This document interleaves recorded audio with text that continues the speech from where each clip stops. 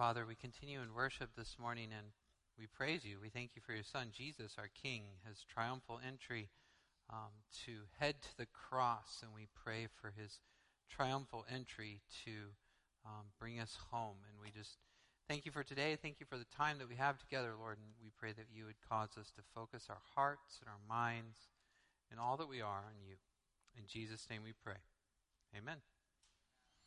Well, welcome here. If you're just joining us, my name is Pastor Jeremy Lobdell. We're so glad that you're here to worship with us today. What we've been doing in our church over the last few months, the winter season and into the spring now, is traveling through the book of Colossians. And the reason we're doing that is because we've just unveiled our new mission and vision here at Midland Free.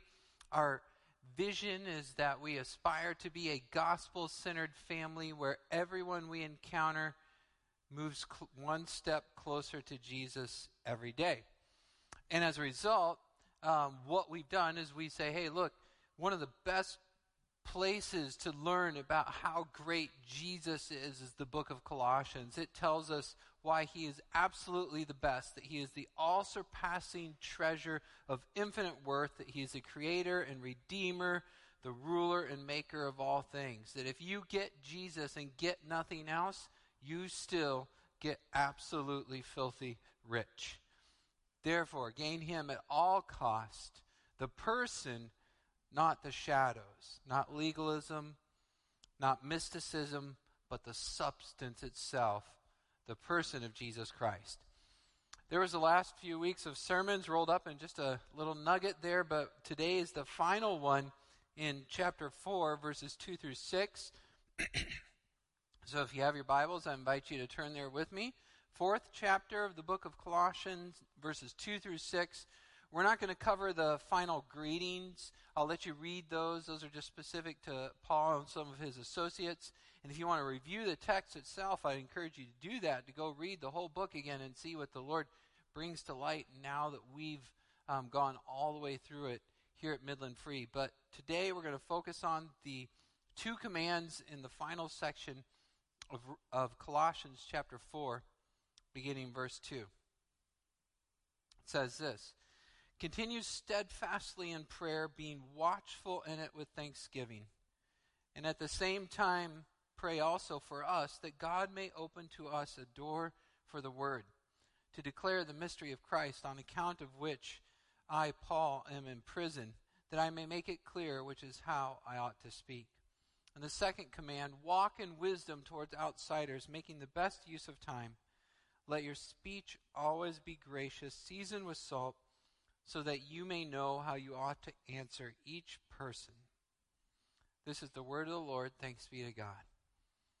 So, two commands, walk in wisdom and continue in prayer. Walk in wisdom and continue in prayer, and those will be our two main points for today. I want to unpack the walk in wisdom first, even though it occurs second, and then we'll move into the continue in prayer next. And walk in wisdom is in verse 5. That's the main command, or the header, walk in wisdom.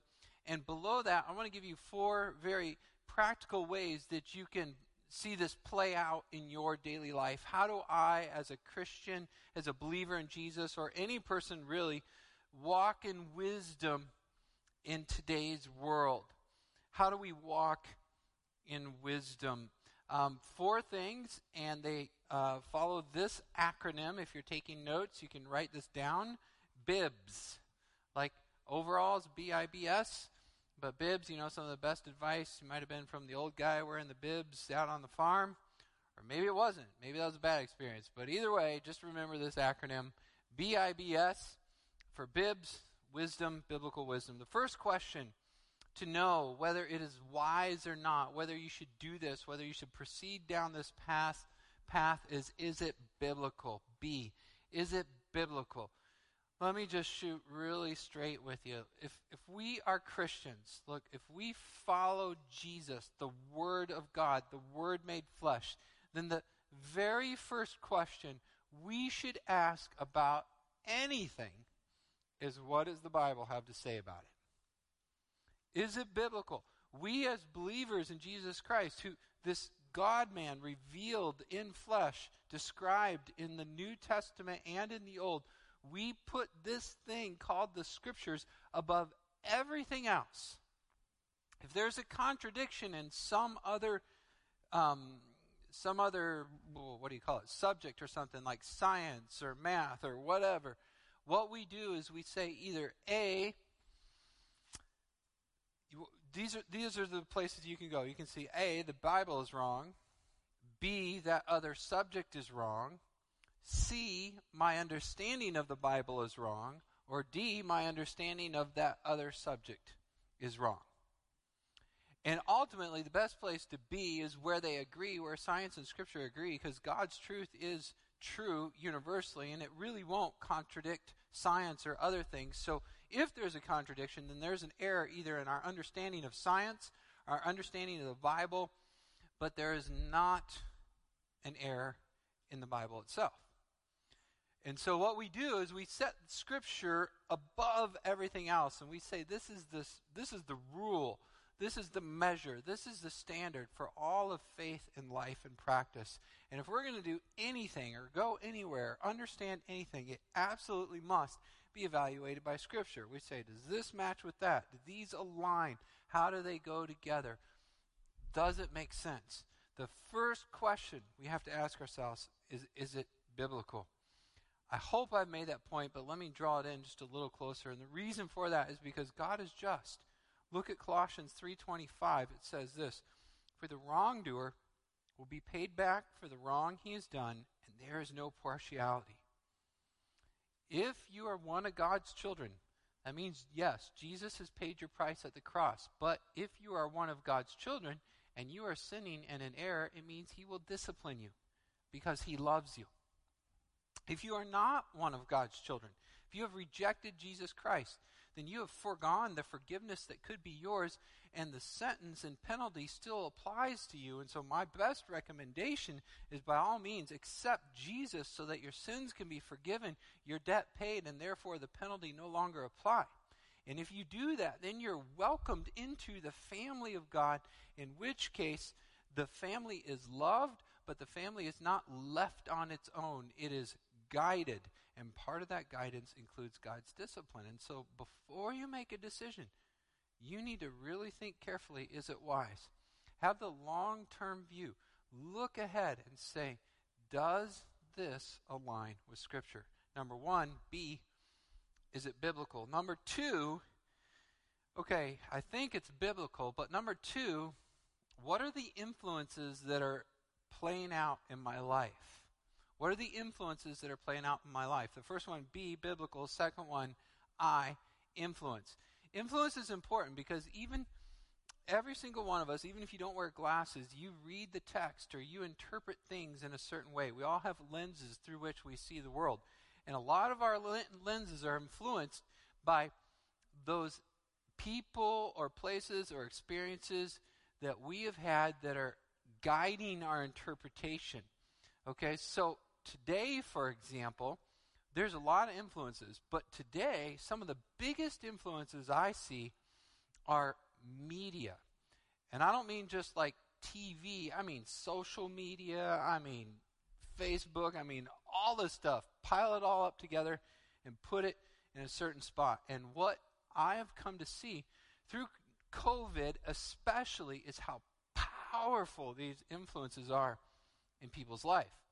It seems to me that back in the day, pastors used to be able to speak significant truth that would move people to do things. And now I think pastors are more seen as just like a gentle, warm, fuzzy encourager, but my real direction comes from the people that I'm around.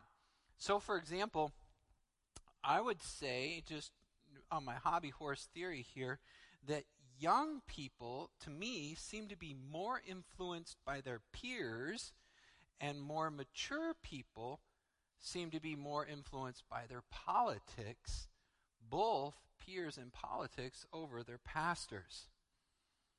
Now, this is an issue. Why? Because I'm a pastor? No, but because you are accountable to the spiritual leadership that God has placed into your life.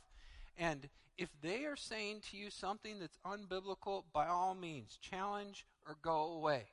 Don't stay under something that's not biblical. Agreed.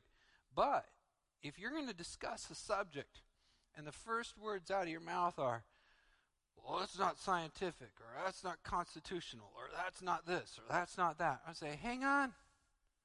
What are you? Oh, you're a Christian.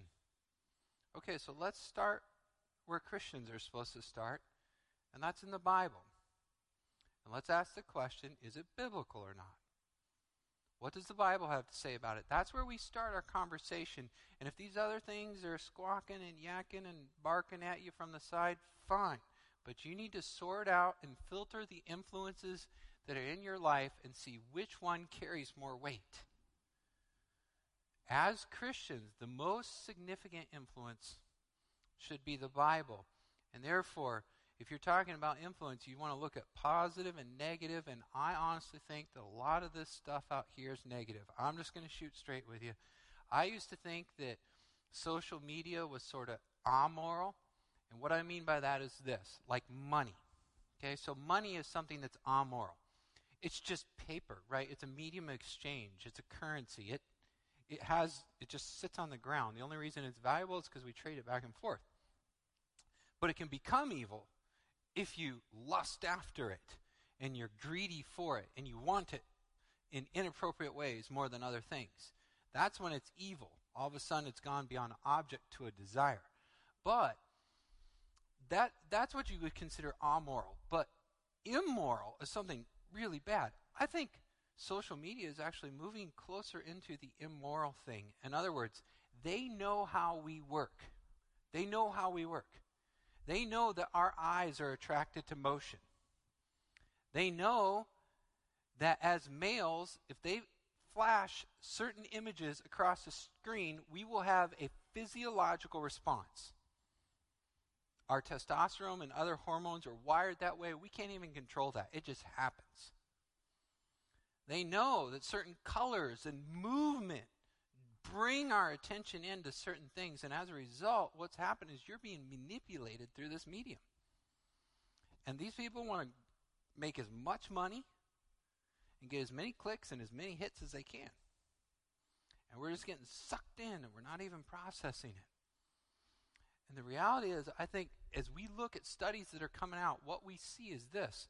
We actually see that with this experiment we call social media, that the correlation, now we can't prove causation, but the correlation between social media use and anxiety and depression and loneliness is actually going up.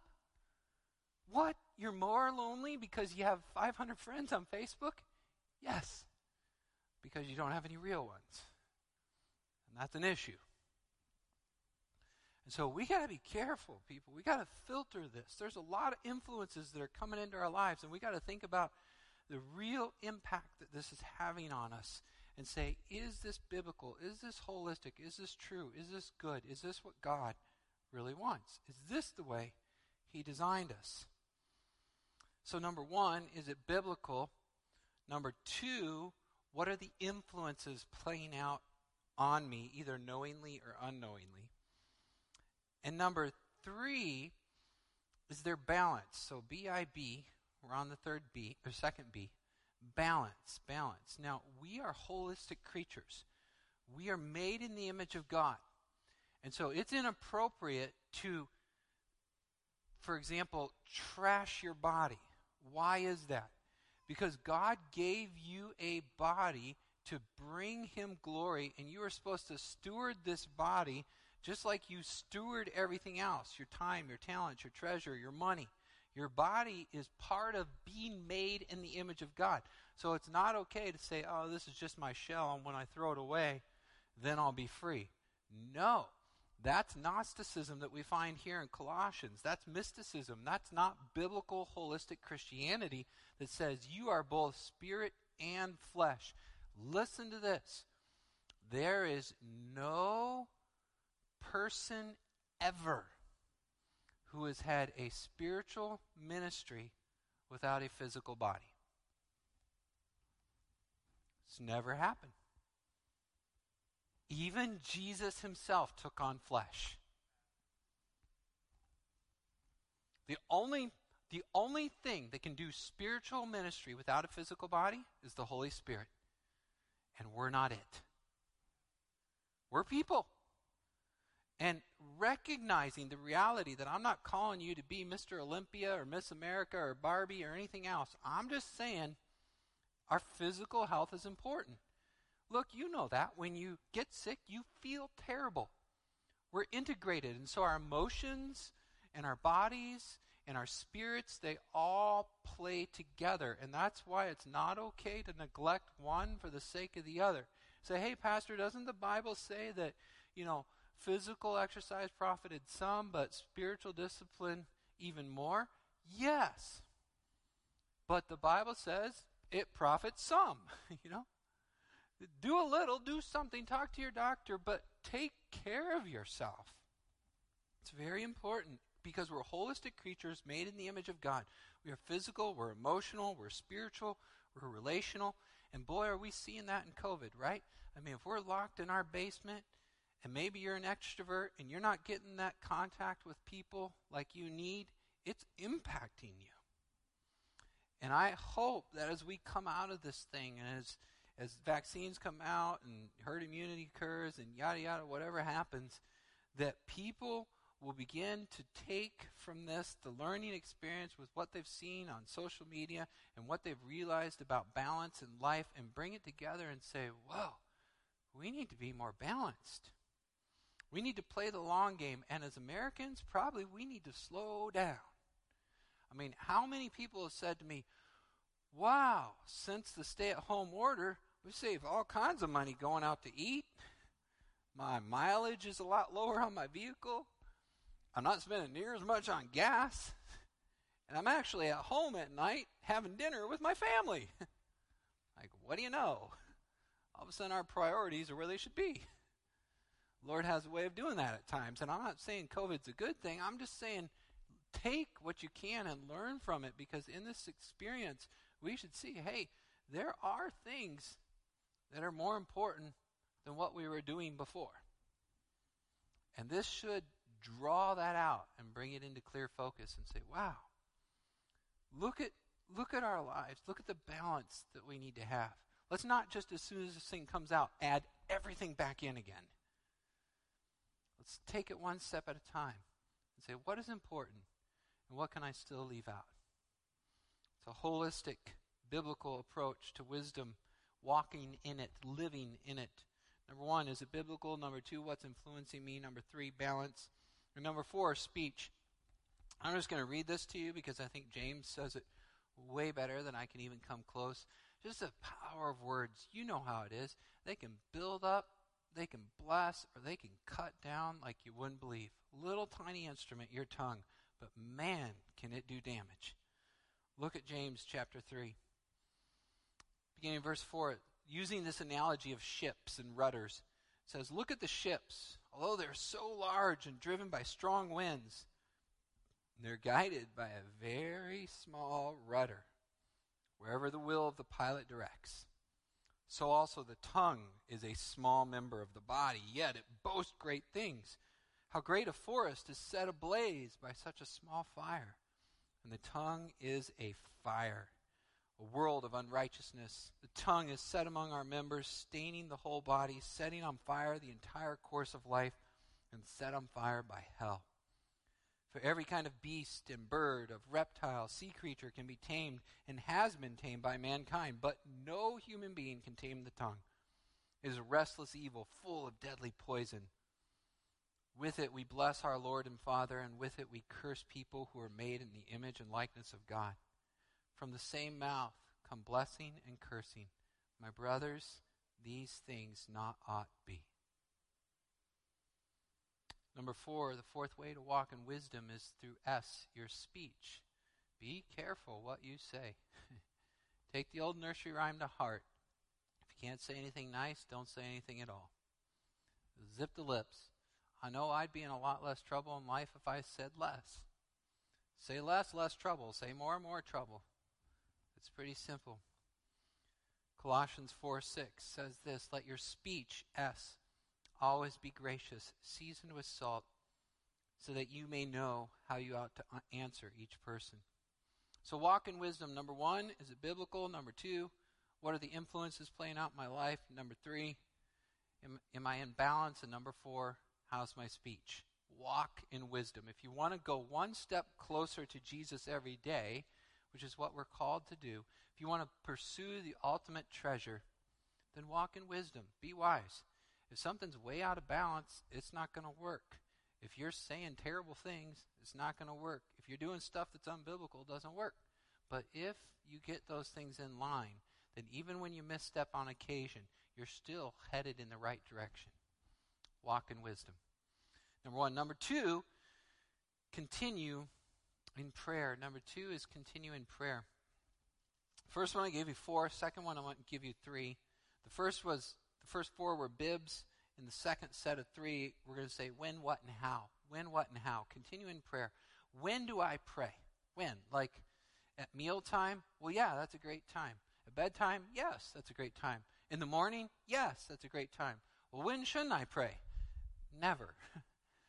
Pray without ceasing. Pray continually. Continue in prayer. The idea is this ongoing aspect where you're devoted to this, just persevering and continuing in this conversation no matter what. We're going to look at the Lord's Prayer here in just a second, and let me give you a little inside information. At the end of the Lord's Prayer, typically we say, for thine is the power and glory forever and ever. Amen. That's a really nice ending. You know what? It's not in the Bible. You actually won't see it in the ESV. It's in some earlier translations, not manuscripts, but translations. The oldest manuscripts don't have that section. And so most modern translators, biblical scholars, theologians, don't think that's part of the original prayer because the original prayer didn't have an ending on it. And so the scribe would naturally be like, hey, that's not right. We need to tie this up with a bow, right? So he puts a neat little ending on it. There's nothing wrong with it, and you're welcome to pray it all you want, but it's not part of the original text. So what happens is Jesus ends his prayer without an ending. Why is that? Well, I think he did it on purpose. Because there is no ending. Like you're supposed to keep praying, keep talking, continually. It's a conversation. It goes on and on. You're like, get a good parking spot. You're like, thank you, Jesus. You stub your toe. You're like, oh, God, help. Do what you need to do, but maybe that'll keep that cuss word from coming out. And then in every single experience, it's engaging God in prayer. You're walking with him throughout the day and continuing this conversation in a very realistic way. You're going down for a nap and you're like, Lord, I'm tired. Will you please put your arms around me and help me to rest? I need to snuggle up to you. Pray, man. Keep going. Pray, pray, pray all day long. Be devoted to it. The apostles did it. Acts chapter 6, verse 4 says, we will devote ourselves to prayer and to the ministry of the word. Paul says it like this in Romans 12, rejoice in hope, be patient in tribulation, be constant in prayer. Well, what do I pray, Pastor Jeremy? I'm not a theologian or I'm not a scholar or whatever. Just pray what's already written. Pray the Bible. Well, how do I do that? I'll show you in just a minute. So when is constantly, what is the Bible, and how? Here we go. Let me show you in Matthew chapter 6. This is what I want to call the Matthew model. The Matthew model of prayer. Matthew chapter 6. And you can do it with any scripture. Don't get me wrong. This isn't the only thing you can pray. Like we just read the book of Colossians. Book of Colossians is a great book to pray. Just go to Colossians chapter 1, read a verse, and then start praying about that verse. You can do the same thing with Ephesians. 2 very short books, only a few chapters. Pray those books. Open them up, read a verse, and start praying it. You'll be all set. But let me show you specifically the Matthew model in Matthew chapter 6. And the reason I want to show you that is because it's so common. Many people who've grown up in church, even if you didn't believe in any of the church stuff, you know this prayer that we refer to as the Lord's Prayer. Now, the great irony in that is that this is not the Lord's Prayer. Okay, let me say that again. This is not the Lord's Prayer. Jesus didn't actually pray this prayer. What Jesus prayed is in John 17. It's much longer. But this is the prayer that Jesus answers his disciples when they're like, Lord, teach us how to pray. How should we pray? What do we say? We don't know. Jesus says, pray like this. Here's the prayer. So if anything, you should call it the disciples' prayer or our prayer. We'll call it the Matthew model because it seems kind of catchy. I kind of like that, maybe. I don't know. The Matthew model, whatever you want to call it, this is the prayer that we're supposed to pray. And let me assure you, it's not a formula, okay? So it's not hocus pocus almagocus.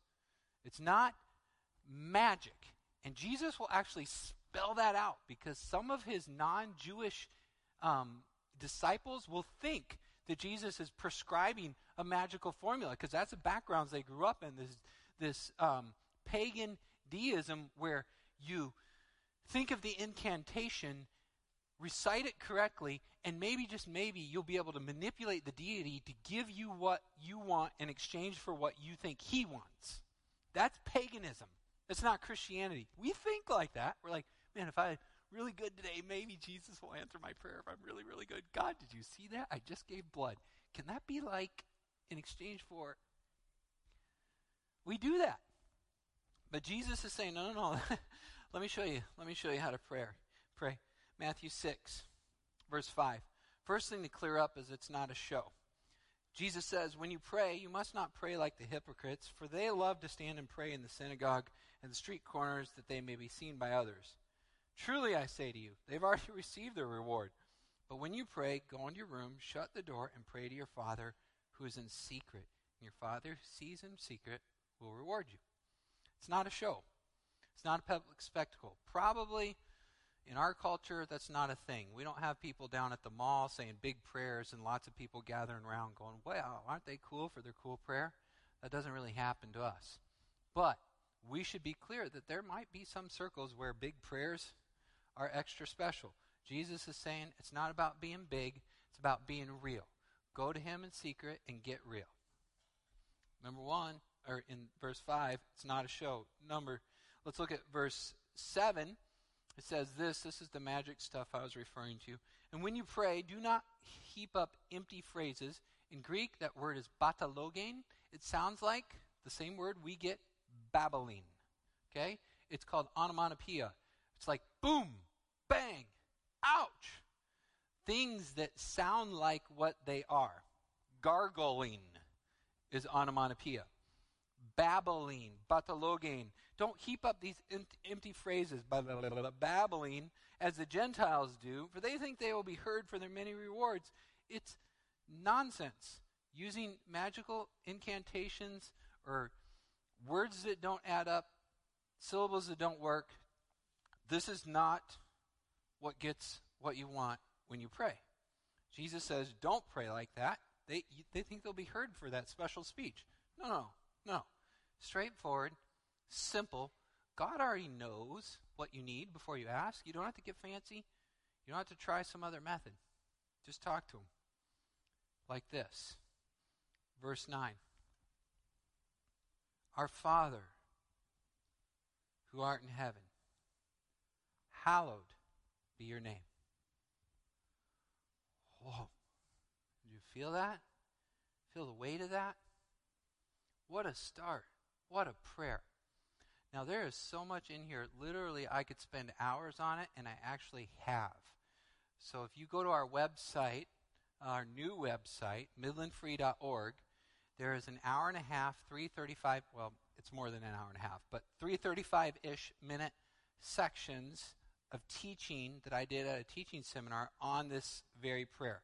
So today, I'm going to blitz through it in the next 3 to 5 minutes. But if you want more, you can go in-depth online and watch all that teaching. But look at this. These are not specific words. These are big category prayers. First thing it says is, Our Father. That means we are a family. For believers in Jesus Christ, he calls us brothers. If we're brothers with one another, that means we have the same Father. As we relate to Christ and he relates to the Father, so the Father relates to his sons and daughters. And as a result, we can call him Dad. When we believe in Jesus, as we relate to him, that means that we also relate to the Father.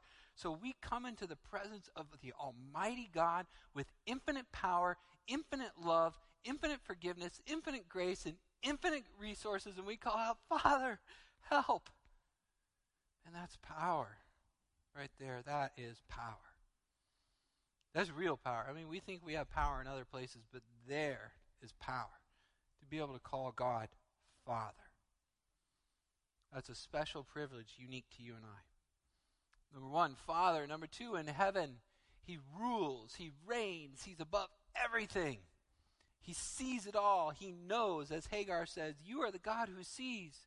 When other people don't see, Jesus does. He knows what you're going through. He's everywhere all the time, and he sees you in your specific spot, in your specific struggle from on high. God is in heaven, not on earth. His eyesight is not blinded, but he sees everything. Father in heaven, hallowed be your name. Listen to the great purpose and calling of all of humanity. What is the chief end of humanity? To glorify God and enjoy him forever. Piper phrases it, I am most satisfied when God is most glorified in me. When you are fulfilling your purpose to glorify him, then you are most fulfilled. The next phrase in this tiny little thing encompasses the purpose of our very existence, our whole reason for being on the planet. The reason God made Adam and Eve, male and female, in his image, to bring him glory. And that's where we find joy and fulfillment and peace. When his name is being hallowed or honored, his name, his person, his essence. Our Father in heaven, hallowed be your name. Next, it says, your kingdom come, your will be done on earth as in heaven. Boy, is this an important prayer right now. I've heard so much stuff lately about other people and other kingdoms and other politics and whatever. Well, I want to say, people, stop.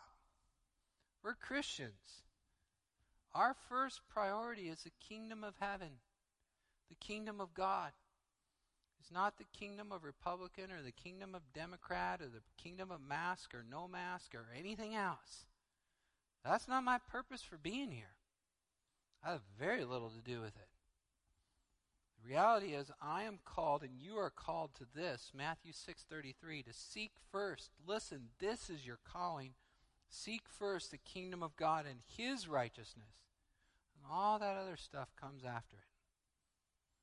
Seek first the kingdom of God. When you pray this prayer, I hope you mean it. This is a hard part of the prayer to pray.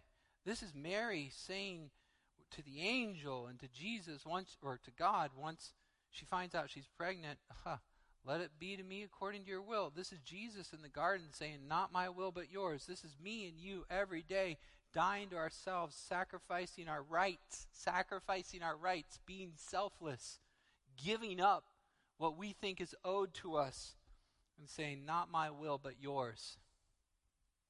Not my will but yours. Your kingdom, your will on earth, just like it is in heaven. God first, everything else second. That's a big prayer right there. Next one, now those are the big ones, by the way. Those are the big picture. But God knows we're people, so he knows we need stuff, and he understands there's a daily thing too. And so the next one brings it down a notch and says, okay, give us this day our daily bread. Recognize that we got to eat. Right? We're people. We got to eat. We got to sleep. We just talked about all that in balance, right? Like we have these bodies, and they don't just function indefinitely. We have to take care of them. And as a result, there is a promise here, but the promise is not just for food, but it is for provision. And we need to understand that there are Christians throughout the world who suffer from hunger and starvation and food. That doesn't mean this text is untrue. What it means is God will give you what you need for that day. If the Christian is languishing in prison, then God's Spirit will come to them and provide them comfort and grace and assurance and hope and peace. And if the Christian is on top of the world and infinitely wealthy and they're truly following Jesus, then the Spirit will come to them and remind them of how important it is for them to be humble and generous and bless God for what they have. This is a calling for daily provision, whatever it might be.